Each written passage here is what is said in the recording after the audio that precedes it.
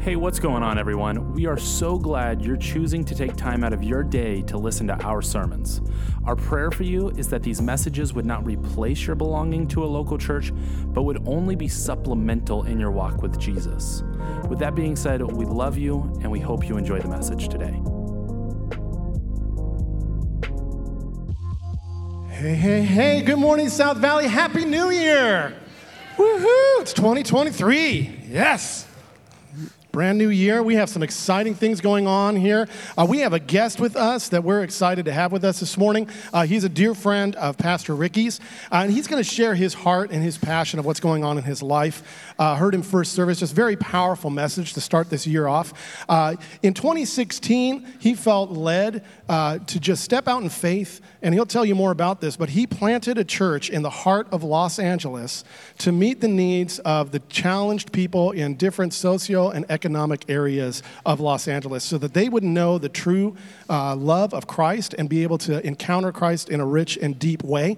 It is called Thrive LA, so he has been there. He also works with some other different groups to be able to, again, promote kingdom work, and he's going to share some of that, but it's such an honor to have him with us this morning. We want to welcome to the stage Pastor Andrew Alesso. Morning. Thank you. It's great to be with you. Again, my name is Andrew, and it's good to be here in Lemoore. I was telling last service, I was here in my teen years. I was on the wrestling team in high school in Lancaster, California. I came and wrestled at a tournament at Lemoore High School, so I don't know if I would call this a homecoming, but it's good to be back again. And I've known your pastor, Pastor Ricky, since my teen years as well, when we both had crazy spiky hair, and we were, or at least I was getting into lots of trouble, and so it's good to be here. He's a good friend of mine, and we came up in the ministry together as interns together and pastors together and have worked together. And so I've been following your journey from afar from Los Angeles. I've been seeing the little updates and following you on social media and hearing some of Rick's sermons, and so it's been so great. I've prayed for you often, and it's great to be here with you.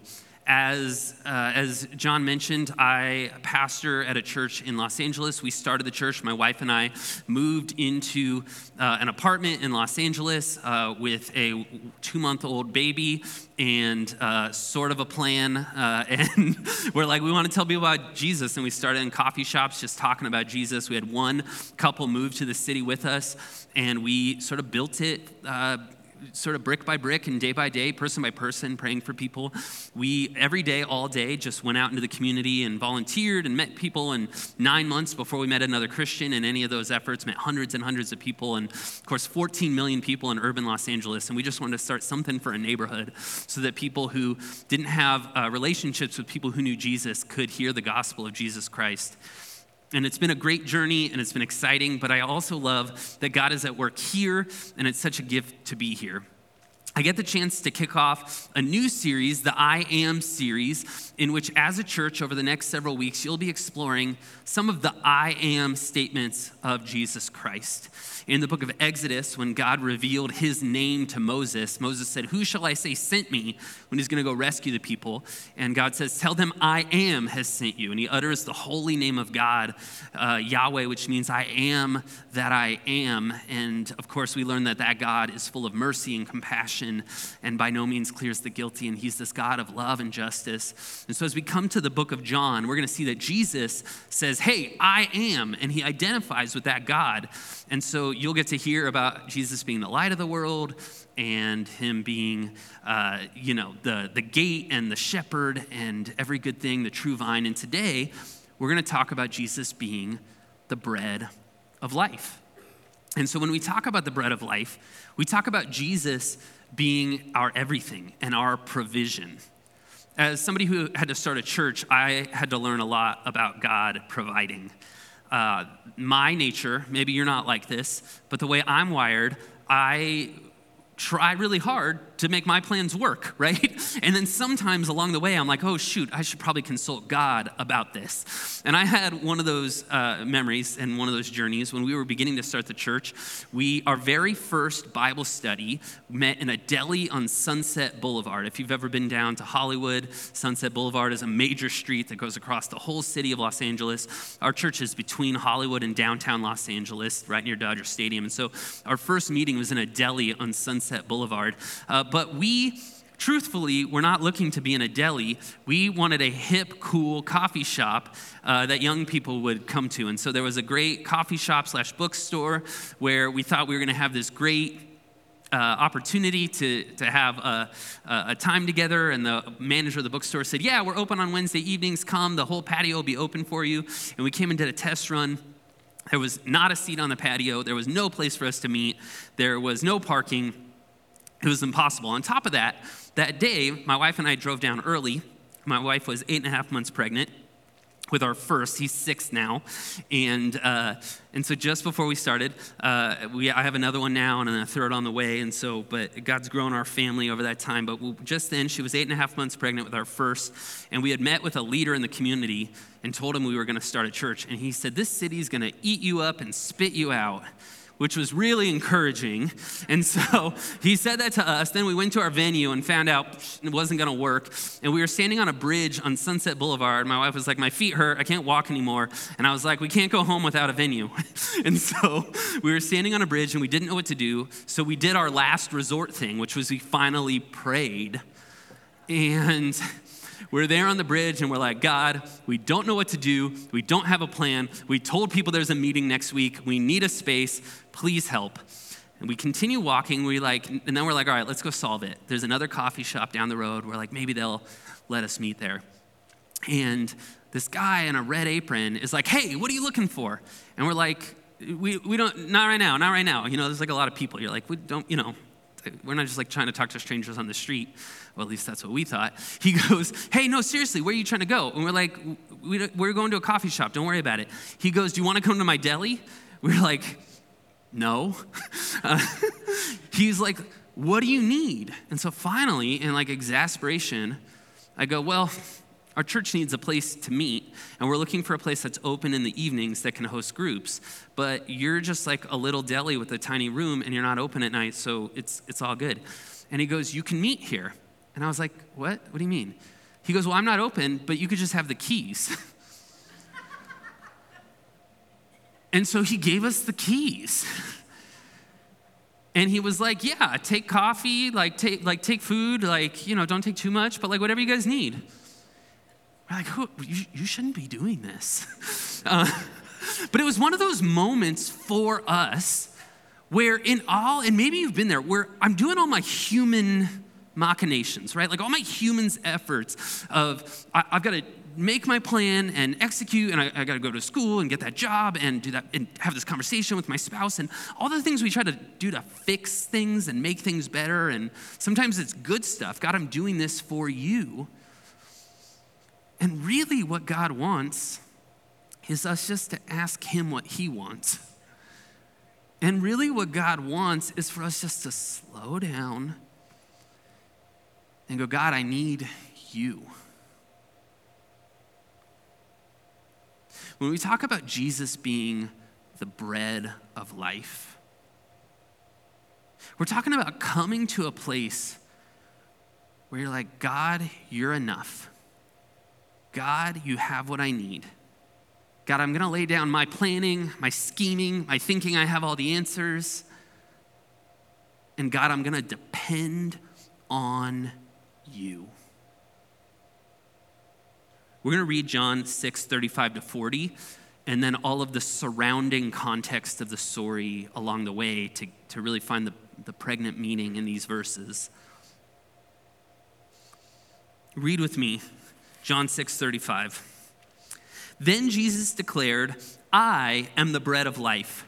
Whoever comes to me will never go hungry, and whoever believes in me will never be thirsty. But as I told you, you have seen me, and still you do not believe. All those the Father gives me will come to me, and whoever comes to me, I will never drive away. For I have come down from heaven, not to do my will, but to do the will of him who sent me.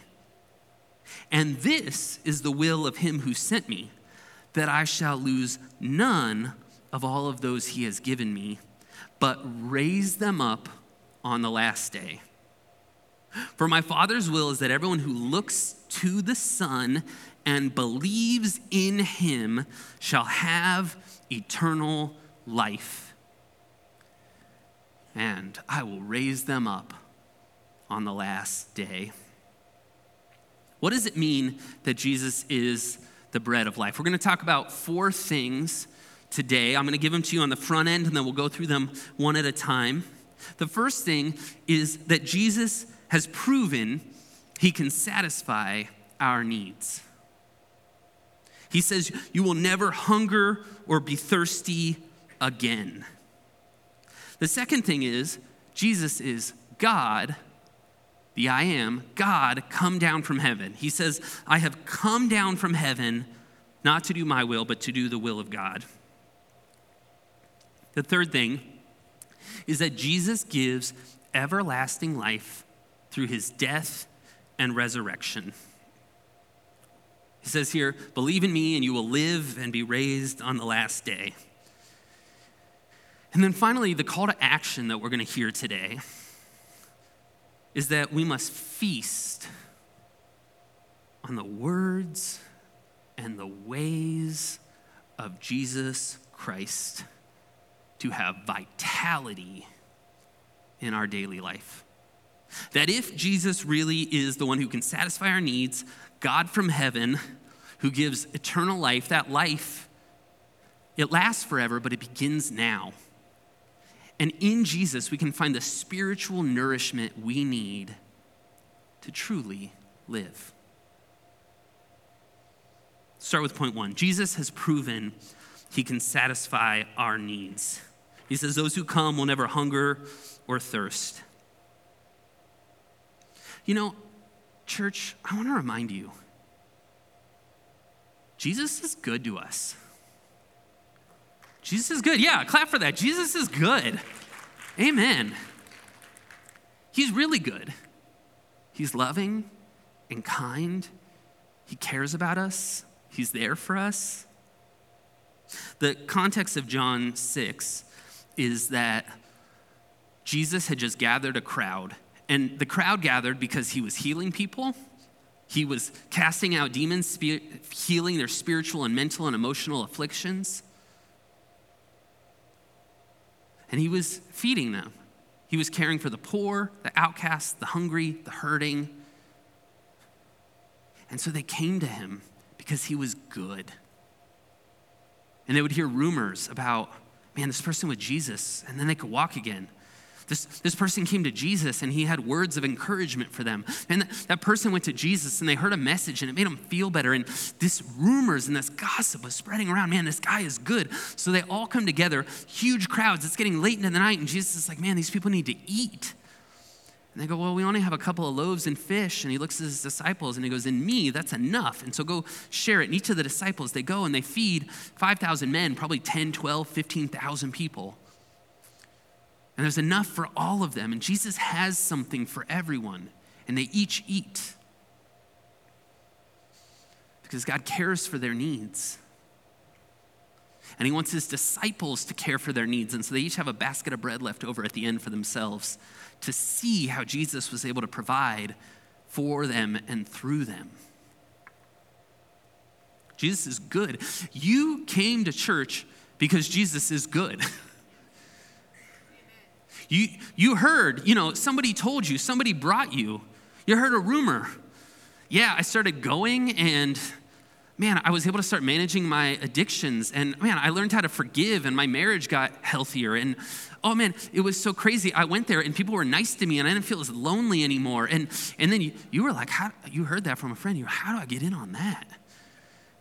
Like, that's good. How much does that cost?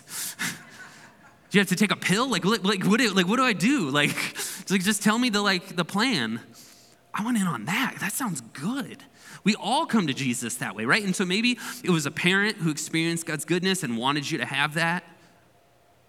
Maybe there were some tough experiences and so you're like, well, I don't know how good that is. But fundamentally, man, God is good and he provides.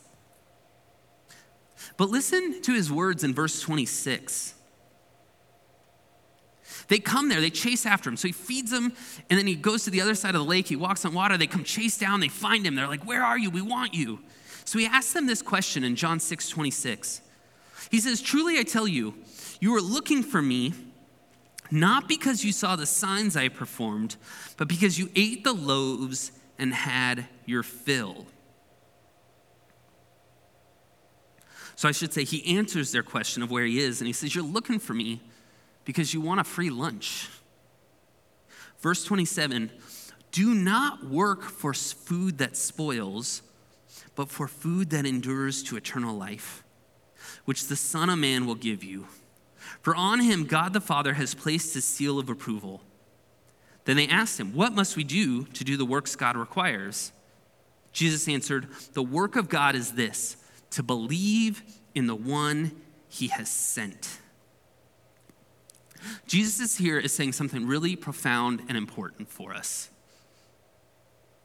Yes, I can meet every one of your physical needs. I can give you food. I can give you shelter. I could get you that job. I could answer any of those prayers. It says, but at some point in your spiritual journey, you have to look beyond the gifts to the giver.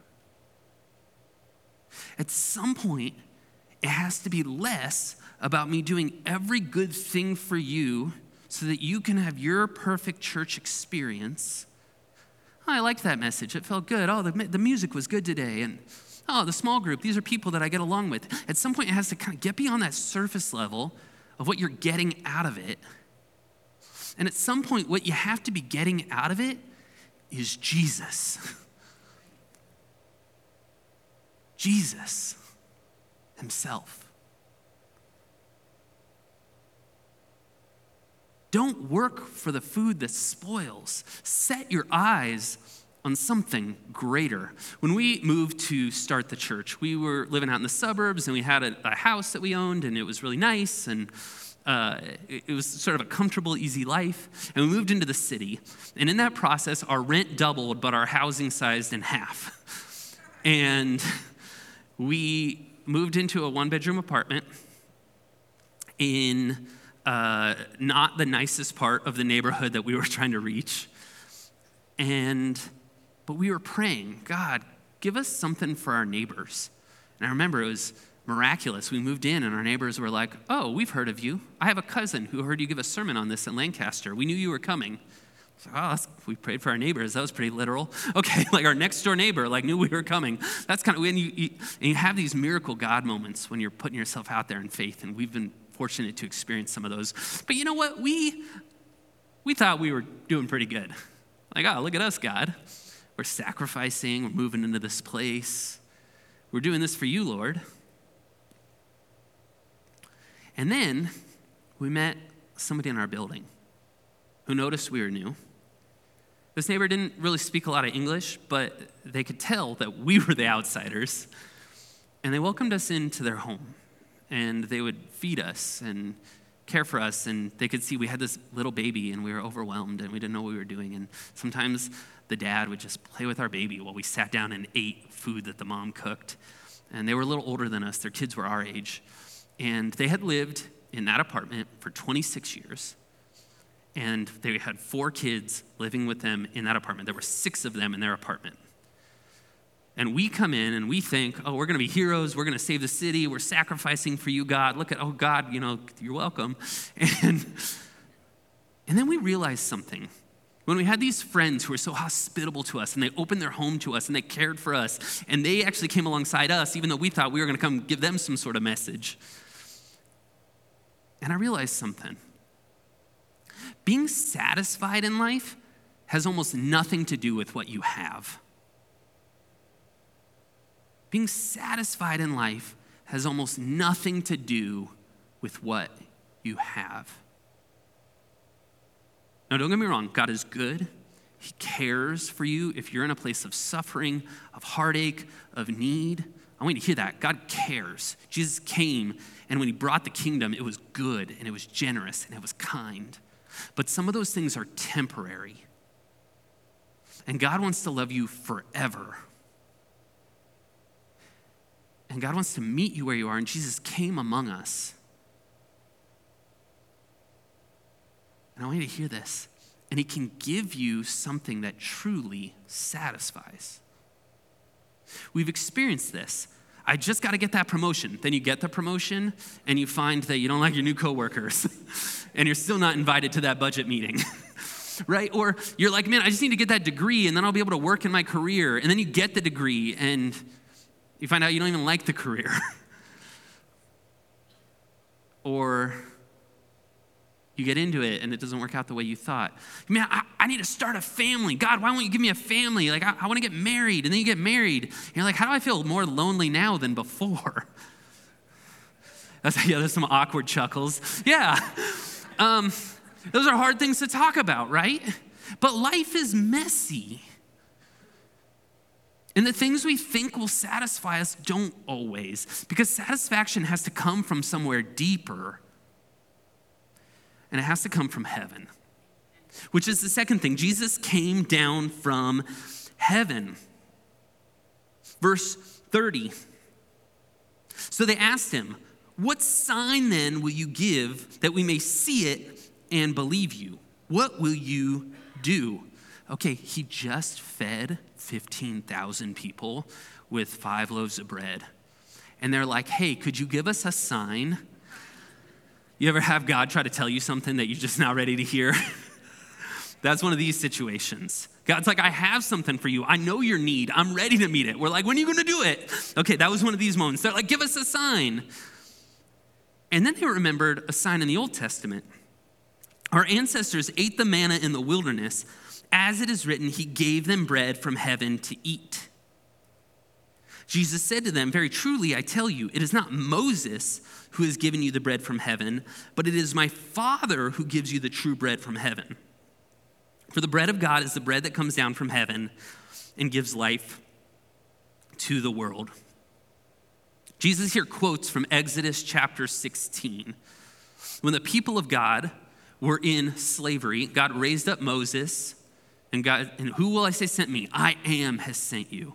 So he goes to them. You may remember there's 10 plagues. The firstborn son, and Passover happens. By the way, this meal is happening around Passover. Passover happens. God splits the Red Sea. They come out the other side. And they're like, now we're in the wilderness. God, how are you going to provide for us? So God provides manna from heaven. Manna was a word that means, what is it? It was just this, it came down and it was on the ground. And they were like, I guess we'll eat it. And it was basically like a bread for them. And God provided every single day for 40 years, bread from heaven. And so the listeners to Jesus, they're like, hey, just prove it. Just prove it like Moses did. And we would believe. Now, he just did that. He's like, man, it's hard for you to believe. It's hard for you to see. If you remember the story in Exodus, they start eating the bread for a while, and then they start complaining. And they actually say that it's the wildest thing in the whole Bible to me. I can't get over it. They're like, it was better in Egypt when we had onions. Can you imagine wanting an onion so bad that you would rather be in slavery again? It's the stupidest human thing. When I read the Bible, people have done lots of really bad things. I try to get my head into that space. They're like, you wanted to go back to slavery so you could have onions with your bread? If that's not rock bottom, that's a low. But some of us have been in that space with God where it's hard for us to see the way he's trying to provide for us. Because our eyes are so set on things that are temporary, that don't matter, that can't get us, that can't nourish our soul forever, that we're missing the gift giver right in front of us and how he wants to care for us. And so he says, Jesus says, don't you see that I'm here from heaven? Jesus is explicitly saying, I am that bread. I am that bread giver. I am the God of the Exodus, the God of the Old Testament.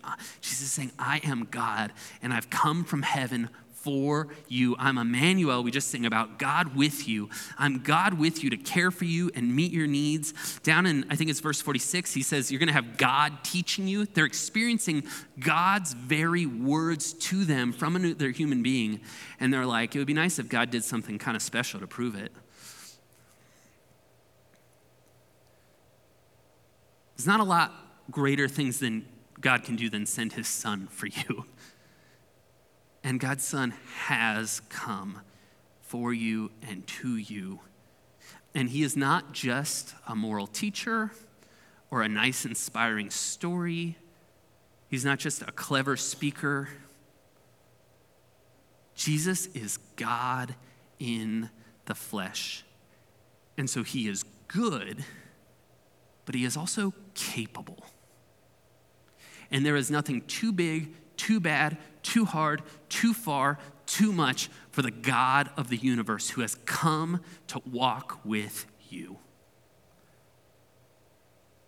And you can eat and be satisfied. And so because of this,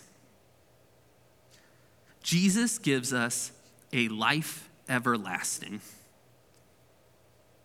He says, you can count on me that you will be raised up on the last day. And so he's talking about a life after death, that even if you die physically because you ran out of human bread, you will live forever, and I'll actually make your body live forever in the resurrection. And in the new heavens and the new earth, you will live forever. Your soul will endure. Your body will endure. You will live forever if you believe in and depend on Jesus Christ.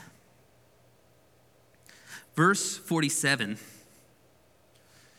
very truly I tell you, the one who believes has eternal life. I am the bread of life. Your ancestors ate the manna in the wilderness, yet they died. But here is the bread that comes down from heaven, which anyone may eat and not die. I am the living bread that came down from heaven. Whoever eats this bread will live forever. This bread is my flesh, which I will give for the life of the world. He says, the bread I'm talking about is that I'm going to give my very body, my very flesh for you. You may remember when Jesus institutes the Lord's Supper at Passover, he breaks the bread and he says, take, this is my body given for you. Take the cup, this is my blood spilled for you. The greatest provision that God has ever given is when Jesus laid down his life for us. And Jesus died, amen, for the sins of the world. And on that cross, he took on our shame and our guilt, every bad thing we've ever done, every bad thing ever done to us, and he took it on, and he died for the sins of the world, and he offered his body in our place so that those who look to him would believe. And he rose from the dead, giving us a promise that we too will raise and live forever, all who look to and believe in him. And so there is eternal life, the forgiveness of sins, and every good thing in Jesus Christ and in faith in who he is, in what he has done, and what he has given us. But notice, it says, whoever eats this bread will live forever. A major emphasis of the book of John. Whoever believes, whoever eats the bread. I want you to hear this. You are invited to God's table. He loves you. He invites you. You are wanted. No matter what bad thing you've ever done, no matter what mistakes you've made, no matter how many times you've left and come back, no matter what things have been done to you or what trauma you've experienced in church, what leaders have let you down,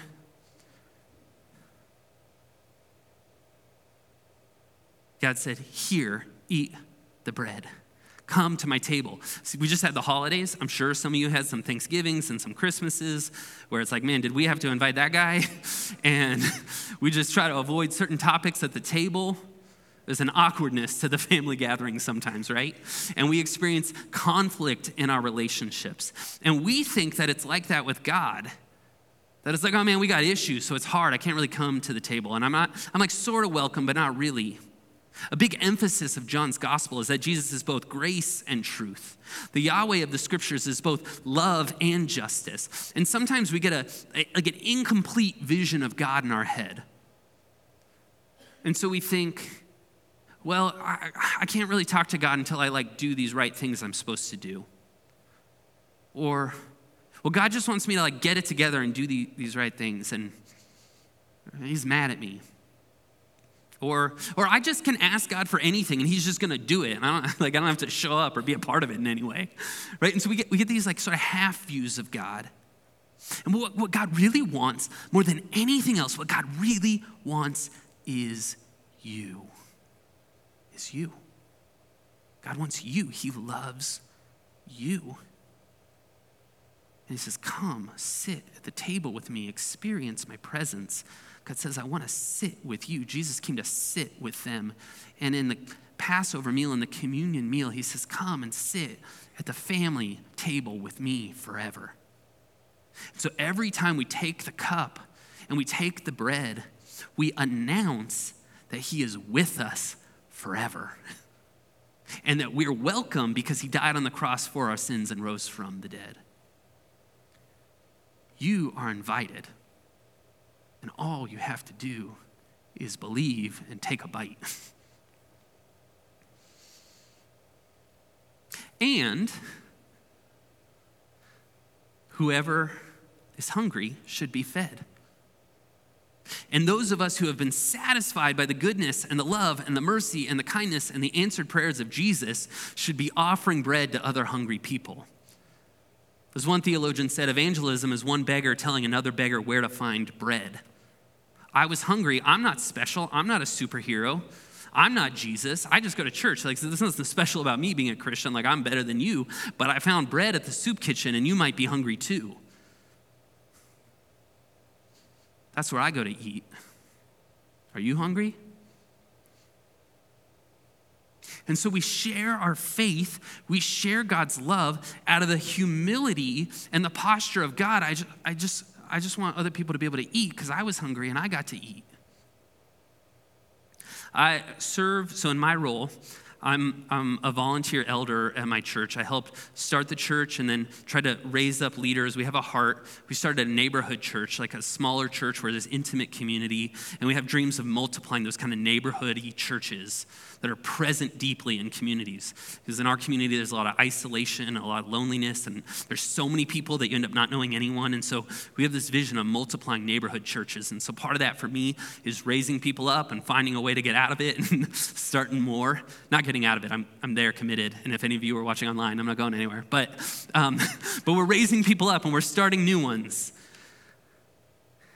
And so as part of that work, I also serve on the directional team for a nonprofit that ironically is called Manna. Manna SoCal, and the guy who started it had a great vision for helping struggling and churches that needed turnaround and churches that lacked resources. And being like, man, there's people out there who've got their 5 loaves and their couple of fishes, and they're not getting the Jesus miracle. Like they're just, and churches are kind of splitting and falling and not doing the work, and there's people out there that are hungry spiritually and physically, and how do we meet those needs?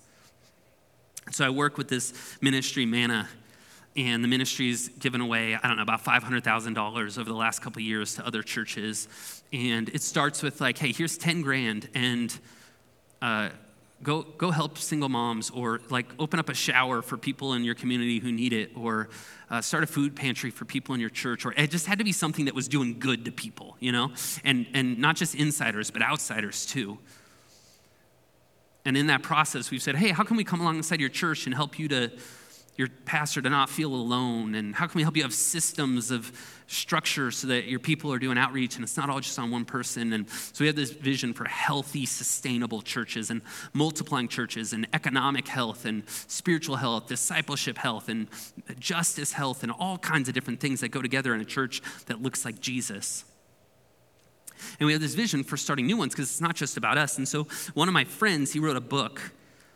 And this book is called Broken for Blessing. And it's about how if Jesus was broken for the blessing of the world, that maybe he's going to break some of what we've built for the blessing of the world. And Alan writes this about his church. Alan's church has planted many churches in the Orange County region and East LA. He writes, "This is the story behind our multiplying story. It is the story of every small or medium-sized multiplying church. We have never felt that we've had enough resources to feed the crowds, but we've wanted to be involved in Jesus' feeding miracle. You ever feel that? God, I don't have quite enough to do what you seem to want to do in the world, God, but I want to be a part of what you're doing. We can feel that individually. Sometimes we can feel that as a church. Are we ever big enough, healthy enough, impacting lives enough to go start spreading it out? So he said, we felt that. He says, but we know, reading from his book, that ultimately Jesus, not our churches, is the bread of life. And yet we believe that planting churches is the most effective distribution system to get the bread of life to hungry people. So we've said, Lord, we are putting our bread in your hands, even though it's not that much. Take it, break it, and multiply it for the sake of others. And it has been stunning, he writes, to see many hungry souls fed with the bread of life. Because of this, I must warn you, though, this is a dangerous vision. If you want to be that kind of church that's giving bread to everybody who's hungry, it calls for the discipleship of leaders, addressing a non-committal culture head on, the tenacity to endure, biblically modeled leadership, and most importantly, prayer. Even with limited resources and through the pain of seeing your best leave to plant a new church, medium-sized churches can multiply. Sometimes we've settled for a vision of church and Christianity that is less than the amazing things that God would invite us into. And sometimes we're so focused on getting our bread that we forget that he's got enough for everyone. And so at some point in our spiritual journey, we're called out of just consuming, and instead we're called to be so satisfied in Jesus Christ that we're there to share with others. To come to a place where your burdens have been lifted, and so you're there to give a helping hand, not to shoulder somebody else's burden, but to help bring it to Jesus. We found in our church, we started in a deli, we moved to a rec center, we were in like a cool cafe that kicked us out, we were in a school, and then COVID hit, we were online in my apartment, and the air conditioning was too loud while we were filming, and so it was a very sweaty live stream. And then we were meeting outside in the backyard, and then we reopened into a great, beautiful, wonderful space. Our church is in a good spot, and everything's beautiful and wonderful. I'm so grateful for our church. Along the way, though, something happened. I realized that I was always striving, trying to do something for God that maybe God had never asked us to do. And somewhere along the way, I realized that we were kind of playing church. We have a nice church service, and we do some good events, and we've got small groups, and we kind of check the box of all the things churches are supposed to do. But sometimes I would look up and go, do we pray as a first resort or a last resort? Are we really learning how to experience the presence of God? Are we slowly absorbing the ways and words of Jesus? Or are we just kind of playing church? And so when everything happened, and when the world ground to a halt and we shut down, we came back to these kinds of things. Are we raising up committed, tenacious people who just love the bread, who just love the word and the spirit and the speaking of God? And are we making disciples that are so satisfied in Jesus that they're ready to serve the world? And I think, friends, that sometimes the reason that we are not at a place and in a mindset to serve others and share our faith is because we are not satisfied. It's the secret. We're not satisfied in Jesus. Some of you look to your left and right. Is it you? Is it you? Some of us, we're not sure if Jesus is doing the job. Let's be real here. We're like, I have these prayers. I have these concerns. I have these challenges. I don't know where I'm at with God yet. And I want to encourage you. Eternal life doesn't start when you die. God wants to give you life in your weary, tired bones right now. He wants to meet you and feed you and care for you and nourish you and build you up and send you out. He has everything you need. Jesus is sufficient, but perhaps you are not in a space, and we're not in a space where we're really feasting on Jesus.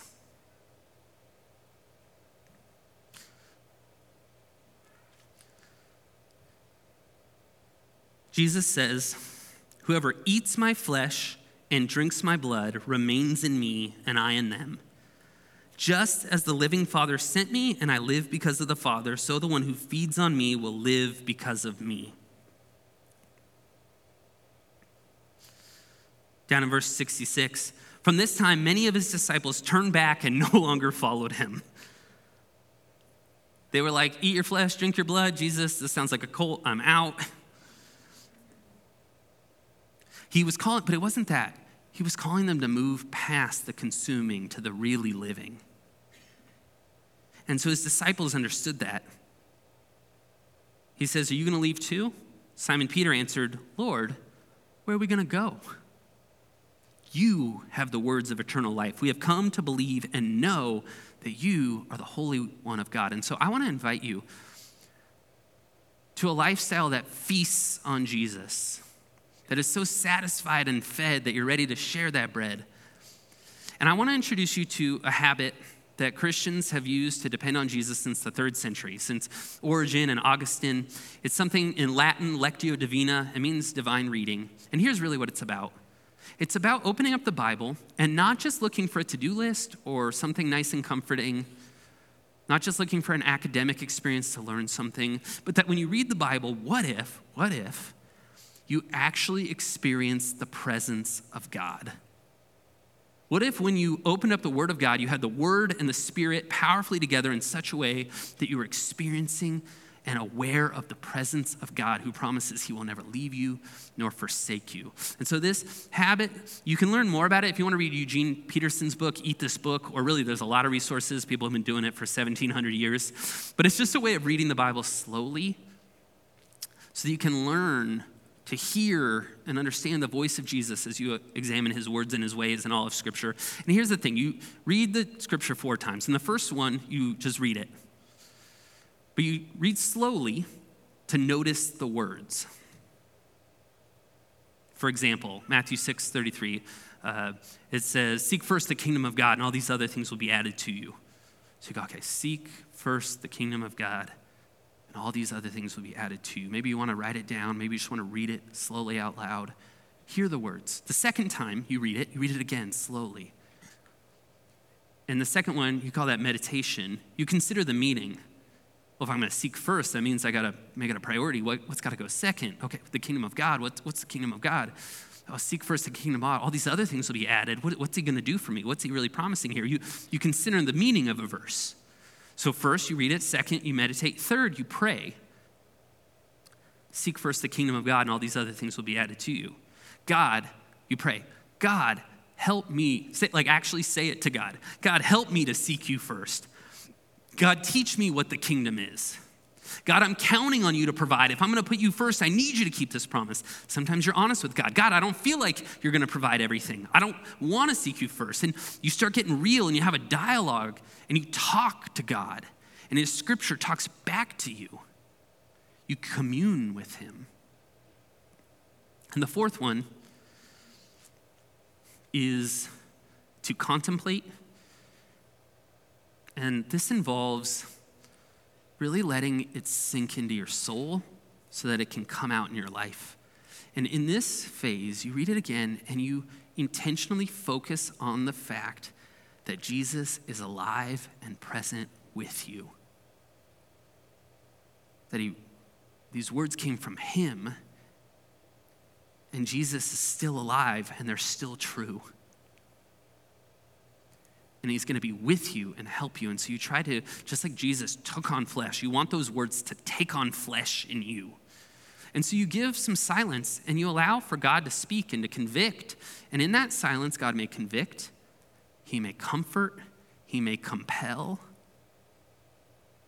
You may realize you have more questions to ask. You may need to test things against other scripture and talk to a friend who also reads the Bible and listens to the Holy Spirit to discern what's really true.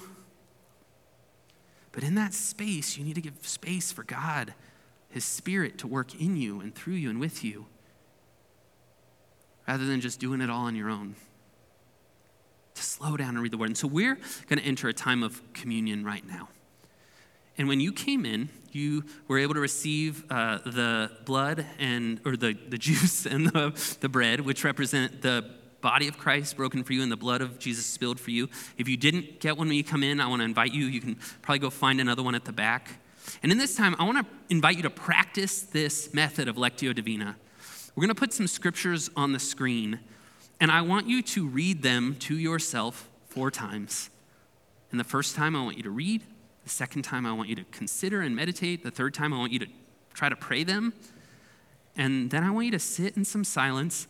And as you hold the bread and the juice, and you think about Jesus' body broken for you and his blood spilled for you, I want you to focus on the presence of Jesus, that because he died for your sins, you're invited to the table, and that you're sitting at a meal with Jesus because he has laid down his life for you. And I want you to experience sitting at the table with God and allow that presence to impact you. And give thanks and take the emblems when you're ready. I want to invite you, in the words of Brother Lawrence from the 13th century, to practice the presence of God. And anyone who eats this bread will live forever. It's not the physical act of communion. Anyone who looks to Jesus for life, anyone who feasts on him will find vitality. No matter who you are, what you've done, whether it's your first day back, whether you've been coming since you were a kid, whatever your situation, I want to invite you to the table, and I want to invite you to believe and to feast, and let this moment propel you into a life that regularly depends on the words and ways of Jesus Christ. Father God, thank you for the chance to be together today. I pray that you would speak and move and guide and be our sustaining, satisfying bread. And during this time, I pray that you would meet each person here in a unique and special way.